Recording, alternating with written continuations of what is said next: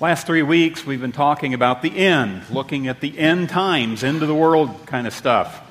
And the next 3 weeks, we're going to be talking about parenting and doing a new series called Parenthood.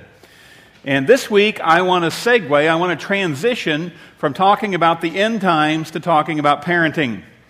Now, that's not really as hard a transition as you might think. Because truthfully, as we move into the end times, and I seriously believe we're moving there rapidly, it's going to place our families under strain. It's going to affect our families. And so I think these two series actually complement one another.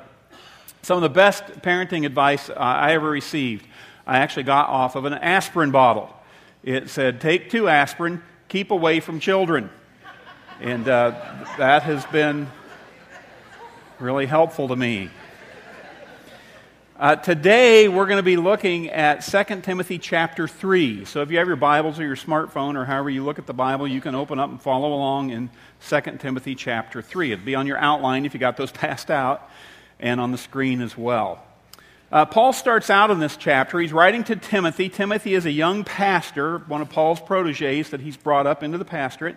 And so Paul is sharing his wisdom with Timothy. And he is describing for Timothy what life will be like in the last days. He says in verse 1, he says, "But mark this, there will be terrible times in the last days. People will be lovers of themselves, lovers of money, boastful, proud, abusive, disobedient to their parents, ungrateful, unholy, without love, unforgiving, slanderous, without self-control, brutal, not lovers of the good, treacherous, rash, conceited, lovers of pleasure rather than lovers of God, having a form of godliness, but denying its power. Have nothing to do with them." Now, as you look at that list on your outline, or as we look at that laundry list here on the screen, is there anything there in that list that you would desire to be present in your life, to characterize your life? How would you feel as a parent if that list described your children? Now imagine that you are a perfect, holy, righteous God, and that list describes the people that you have created. How would you feel?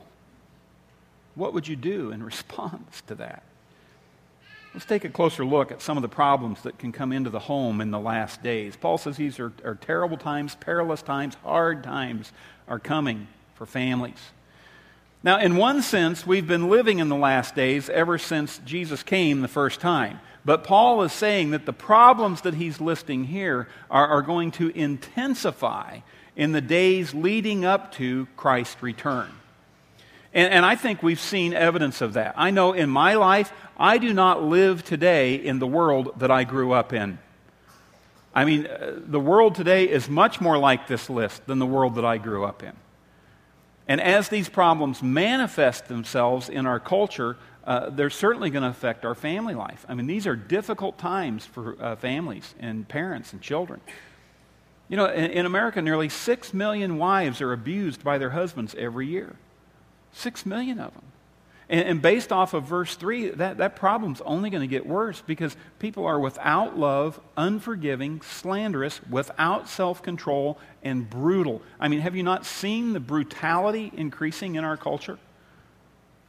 Many homes don't have a biological father as the head of the household. Over 40% of the children who are born today are born to single mothers. Over 40%. 85% of young married couples believe that their generation is more likely to divorce than their parents' generation. Well, what does that say about an already skyrocketing divorce rate? A third of all elementary students return to empty homes. More and more children are having to raise themselves. They're being parented by TV and the internet and video games. Apostle Paul predicted these types of problems would come, and especially in the last days before the return of Jesus Christ. And he cautions us. He says we need to do all that we can to avoid becoming like the people described on this list. First, we need to avoid self-centeredness. Self-centeredness is the root of many of the problems that we have in family life today. I mean, you cannot have harmony in the home if everybody is looking out for their own selfish interest. Mothers, fathers have a long history of devotion to their children, but we're moving into a time when people are becoming more and more self-centered, even among parents, even among mothers. Paul gives us 4 aspects of self-centeredness here in our text. The first one is people will be lovers of themselves. Now, it is proper to love yourself. In Jesus' great commandment, he says, love the Lord your God with all your heart, soul, mind, and strength, and love your neighbor as you love yourself. There is health in loving yourself. There is health in loving yourself enough to care for yourself and do the right things for yourself. Okay, there's a healthy self-love. But this isn't referring to that. This is referring to having a high opinion of yourself, to becoming more and more fond of yourself, to becoming more and more narcissistic. You put yourself on the throne of your life, and everybody else has to revolve around what you want. You want to receive praise from other people. Paul says that these people will be boastful. They will be proud. For years we've heard a lot about self-esteem. Schools promote self-esteem programs. Parenting books talk about self-esteem. And I agree, it's important to have a good self-image. A good self-image that comes out of being loved and making a contribution in the lives of other people. But you don't get self-esteem by being self-centered. And Paul warned that in the last days, people will put themselves first ahead of everyone. How many times have you heard somebody say, how many times have you said, I got to do what's best for me? That's a sign of the end times. And parents make a big mistake when we try to build our child's self-esteem by making them the center of the universe. We need to teach our kids, they're not the center of the universe. God is. Christ is. We don't need more self-esteem. We need more Christ-esteem in our lives. We shouldn't be surprised what Paul says next, because lovers of self become lovers of money. In the last days, people will love money above most other things, including God, including family. Greed has been a factor in the financial crisis that we find ourselves in. There's greed in corporate boardrooms. There's greed in union halls. There's greed in the halls of Congress. There's greed in the homes in America. People just cannot get enough of other people's money. That's greed. If the love of money will characterize the last days, we've arrived. And Paul wrote in 1 Timothy 6:10, he says, the love of money is a root of all kinds of evil. It leads to stealing, to a lack of integrity, to irresponsibility, to dishonest business practices, to gambling addictions, to all kinds of crazy behavior. Now, there's nothing wrong with making money. There's nothing wrong with acquiring wealth. In fact, the book of Proverbs, a lot of the Bible talks about God's desire that his people are profitable and acquire wealth and live a blessed life. But when making money becomes more important than pleasing God or meeting the spiritual needs of the family, then you've got a problem. And in our day, we see too many family decisions are based on finances, are based on how much money can we get, rather than based on what is best for everyone involved. Our day, children often miss out on parental attention, parental training, because their parents are too busy working. They're too busy pursuing more and more money. Lovers of money. Another self-centered problem is a lack of natural affection. Verse 3 says that people would be without love. And that actually refers to a lack of natural, God-given affection for one another within the family. That natural affection that parents have for their children and that children have for their parents. For thousands of years, mothers have been praised for the unselfish love and dedication that they just naturally have for their children. For thousands of years, fathers, have recognized their responsibility to protect and provide and guide and lead for their family. Children have a natural love for their parents. They want to be close to their parents. They want to please their parents. They don't always act like it, but even brothers and sisters have a natural affection for one another.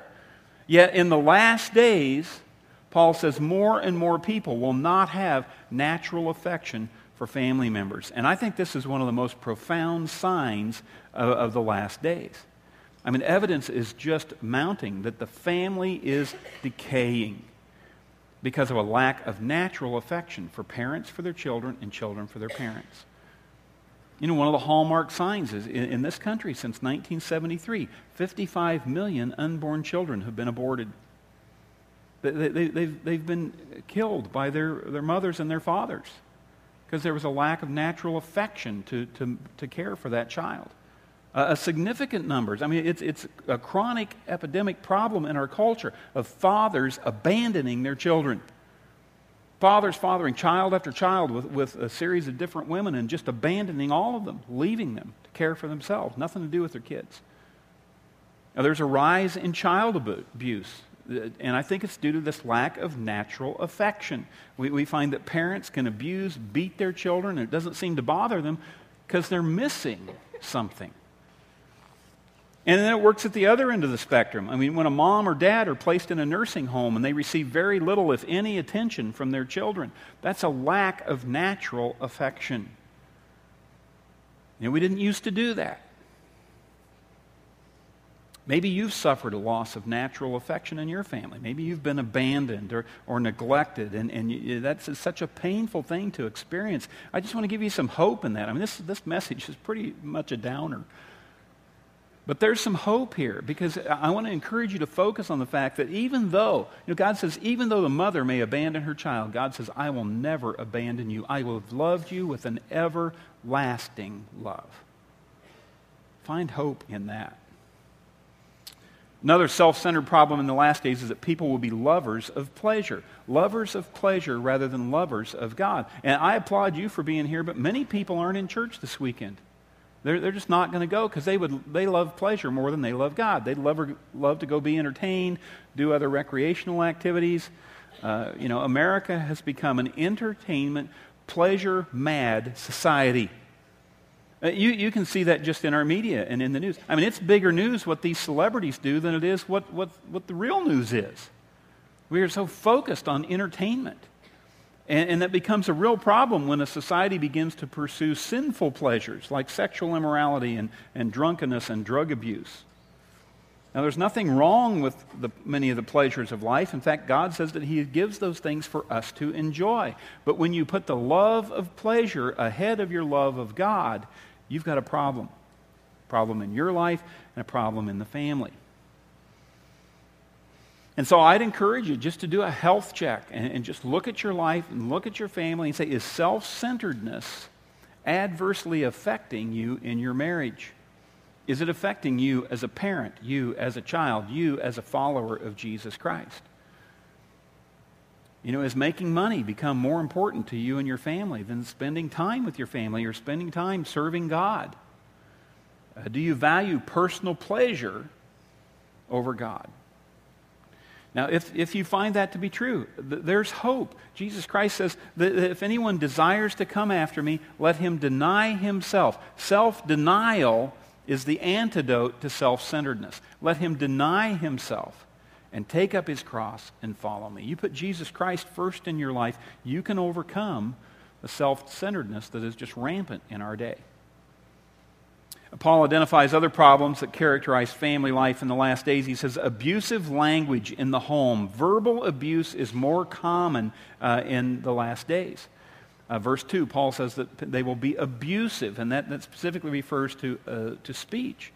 In verse 3, he says that they will be slanderous. It's just amazing to me in our day how skillful people have become at hurting other people with their words. In our home, we love old situation comedies. Most of the TV that we watch is on DVD or black and white because I love the humor in the old comedies. I try and watch new comedies today. I just can't stomach it because it is nothing but one-liner after one-liner that is an insult, a put-down. It's degrading. It's smutty. It's just barbarous in how it treats one another. I mean, is there any doubt that our language has become more and more coarse, less civil, even our civil discourse? We can't even carry on a reasonable debate over issues without just this horrific name-calling. That kind of language has no place at all in our homes. I mean, in too many homes, parents and children are verbally abusing one another. And it's bad enough when the verbal abuse goes toward the children, but when the children begin to turn that kind of abusive, profane language back toward parents and toward other members of authority, and they're picking up language from TV and movies and music, I mean, that's one of the characteristics of the last days. So how are things in your home? When you go to the doctor, one of the ways he checks your health is he has you stick out your tongue. Maybe you need to stick out your tongue at home and see what's coming off of this thing. What are the words that are flowing off of our tongues in our homes? I mean, how you use your tongue says a lot about the spiritual health of your family. Ephesians 4:29 says, "Don't use foul or abusive language. Let everything you say be good and helpful, so that your words will be an encouragement to those who hear them." I mean, I don't know what the speech is like when you're at home behind closed doors, but this would be a good verse to remember. This would be a good guideline to have. Don't use foul and abusive language. Use words that build each other up. Use words that encourage each other. And then Paul warns that in the last days there will be problems with children. Verse 2, he writes that children would be disobedient to parents. Disobedient to parents. This flies in direct contradiction to the Word of God. We're to honor your father and your mother. It's one of the 10 Commandments. Paul says in Ephesians 6 that children, obey your parents in the Lord, for this is right. Now, the truth is children have disobeyed their parents from time to time throughout time.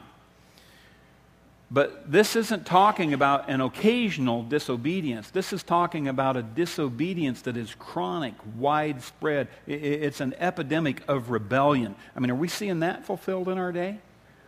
Younger and younger children are just living lives in rebellion against your parents.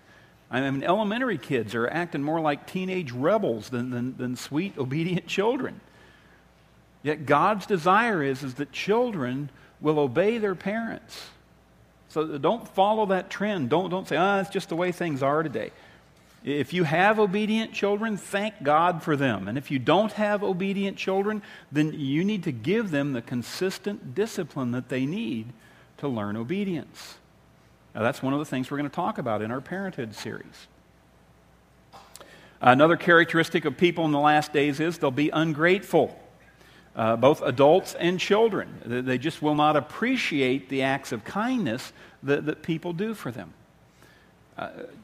Too many parents make the mistake of overindulging their children. And the toy industry is a multi-billion-dollar industry. Instead of giving our children instruction and attention that they need, we substitute toys and entertainment and television and devices and trinkets. And then children get the idea that they just come to expect that we're going to give things to them. They come to expect that we're going to do things for them. They develop a sense of entitlement. And that sense of entitlement leads to an ungrateful attitude. And it just stands to reason that the more self-centered we become, the greedier we become, the more ungrateful we become. I'm owed these things.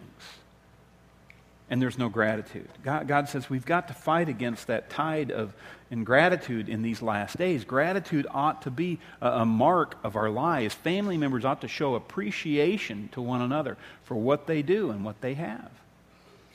Is gratefulness present in your home? As these problems become increasingly common in families, that doesn't mean that these problems need to characterize your family. Don't be swept away by the current of the modern family. God calls us to swim upstream. God calls us to dare to be different. And I'm so thankful here. Paul doesn't just whine and moan about how bad things are going to be. He doesn't just say, well, ain't it awful? No, he gives us some real guidelines here that can help us live differently than this list. So, number 2, we want to prevent these problems in the last days. God calls us to a higher standard of living as believers. First thing he says that we need to do is limit our contact with bad influences. At the end of verse 5, he says, you see people living like this, have nothing to do with them. Except trying to reach them for Christ, except for evangelistic efforts to reach them for Christ. He's just saying limit your contact with such people. 1 Corinthians, Paul says, "Do not be deceived. Evil company corrupts good habits." And we need to turn away from the bad influences of ungodly people. You know, if someone's leading you into sin, if they're leading you to turn away from the way God calls you to live, if TV and movies and books are poisoning your mind, affecting your speech, affecting your attitude, you need to turn away from those things. Pursue the things that are good and right and pure and true. Next, it says that we should model a genuine faith before our children. There's an important contrast here in 2 Timothy. Paul describes people in the last days. He says they will have a form of godliness, but they deny its power. You know, there is a form of godliness. It's interesting to me that our culture is becoming more and more spiritual.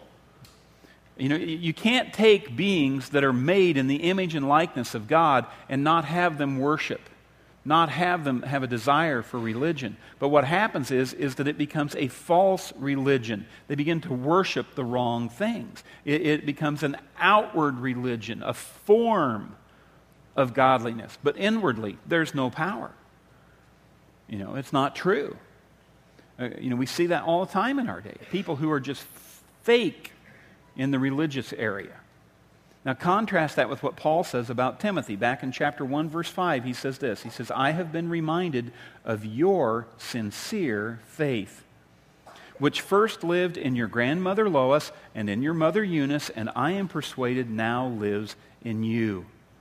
Paul says, you don't have a form of godliness, you have a sincere faith. And it started with the grandmother, and she passed it to the daughter, and the daughter passed it to Timothy. You know, we've got 3 generations of sincere faith here that's passed from one generation to the other. Parents, your children know if your faith is genuine or if it's hypocritical. Your children know. If you want your children to love the Lord and obey Him, you need to make sure that your faith is genuine, that your faith is real, that it's not just outward, that it resides inward. It's not all show and no substance. You know, if you live one way on Sunday and another way on Monday, if you go to church and sing and pray and worship and then have a foul or abusive tongue at home, don't be surprised if your kids don't buy into your faith. They can see through that. Paul says we need to model a genuine, sincere, unhypocritical faith to our kids. Third thing we need to do is teach Scripture to our children. The last days will be days of deception. False prophets, false teaching, sin will abound. And now more than ever, we need to teach the Word of God to our children. 2 Timothy 3:14 says, "But you must remain faithful to the things you have been taught. You know they are true, for you know you can trust those who taught you." Paul says, Timothy, you know you can trust those who taught you. You know, grandmother Lois, mother Eunice, they taught Timothy the Holy Scriptures from the time he was a child. Eunice taught him the Bible story. She taught him the commandments of God. She taught him Bible doctrine. You know, why should parents teach their children the Word of God? Well, it leads to salvation, first of all. I mean, can you think of anything more important than leading your child to eternal salvation? And if your children aren't going to be in heaven with you, does it really matter how good they are at sports? Does it really matter how well they do in school? Does it really matter how successful their career is? And if you want to see your children saved, you must expose them to the Word of God. Paul told Timothy, you have been taught the Holy Scriptures from childhood. The word there means from the time he was a very, very small child. And they have given you the wisdom to receive the salvation that comes by trusting in Christ Jesus. Hearing and learning the Word of God is essential to leading a child to faith in Jesus Christ. And one of the biggest mistakes a parent can make is not seeing to it that their children hear the Word of God and come to faith in Jesus Christ. It's the responsibility that the parents have to teach their kids the Word of God and to win them to Christ. Now, obviously, children are not going to be educated in the Word of God through the public school. That is not going to happen in our day. It is illegal. It's not going to happen. We must teach them the Word of God in the home. We must bring them to church and teach them the Word of God. Parents, you need to be working in Rockbrook for Kids. Don't abdicate your responsibility to teach your children the Word of God. Instead, participate in that activity with other parents and other children to make sure that happens. You know, that's the beauty of having so many services here at Rockbrook, is you can work in children's ministry in one service and you can worship in another service. And the added benefit is your kids get to hear the lesson twice. You know, repetition is the greatest aid to learning. You know, for me as a pastor, when our kids were little, and actually even before I went into the pastorate, we had our kids plugged in, we were working in children's ministry, and our kids heard that stuff over and over and over again. There is power in that. Next, the Word of God equips children for life. You know, you want to teach your kids how to live in these last days? Look what happens. All Scripture is inspired by God and is useful to teach us what is true and to make us realize what is wrong in our lives. It straightens us out and teaches us to do what is right. God's Word is God's way of preparing us in every way, fully equipped for every good thing God wants us to do. You know, the Word of God will equip your children with what is true. They'll know what's false when they hear it.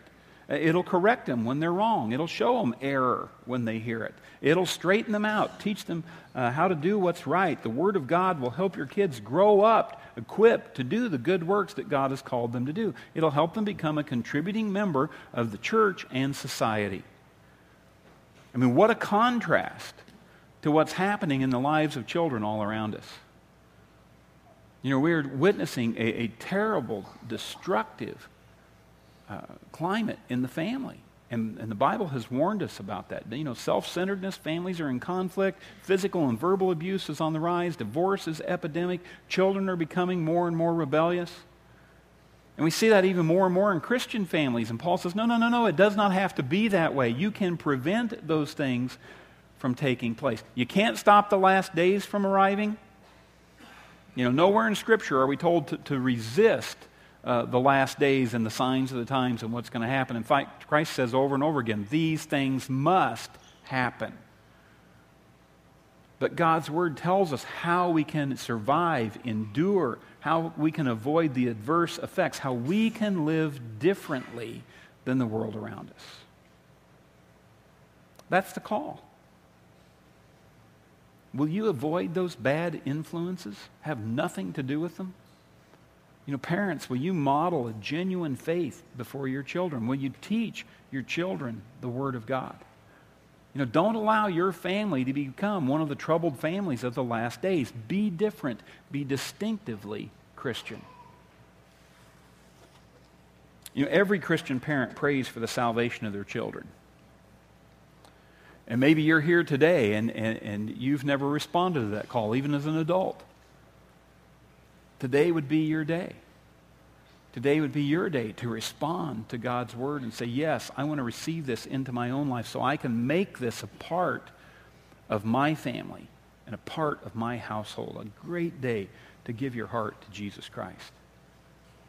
And if your family attends here, but you've never stepped up to the plate and taken the membership class and gotten yourself committed, I'd encourage you to do it. I'd encourage you to take that step. February 8th, we're going to be offering our membership class. You know, move from the fringe of the congregation and become an active participant. Stop being an observer or an outsider. Move in to the congregation and make a commitment to this church body, because we need each other in these days. You know, maybe God's stirring your heart that, you know what, I need to step up to the plate and I ought to be working in Rockbrook for Kids. I ought to be involved in the lives of the children. After the service, Pastor Don's going to be over at the table there and have an application for you if you'd like to step up to the plate and get involved in children's ministry. You know, we live in perilous times, and it requires significant action on our part, or we're going to be swept away. Let's pray together.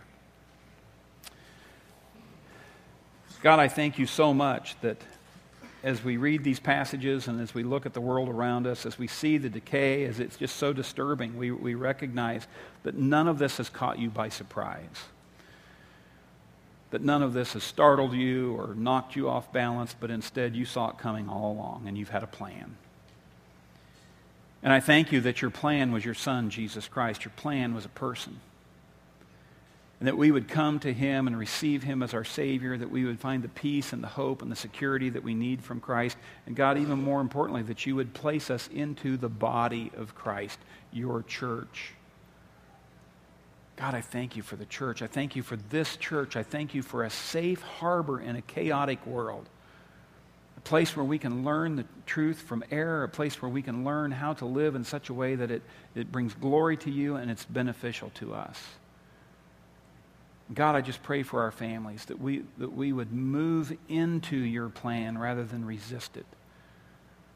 That we would respond to your call so that we could be different. And maybe you're here today and you need to respond. You just need to open your heart and life and say, you know what, Jesus, I need you to come in.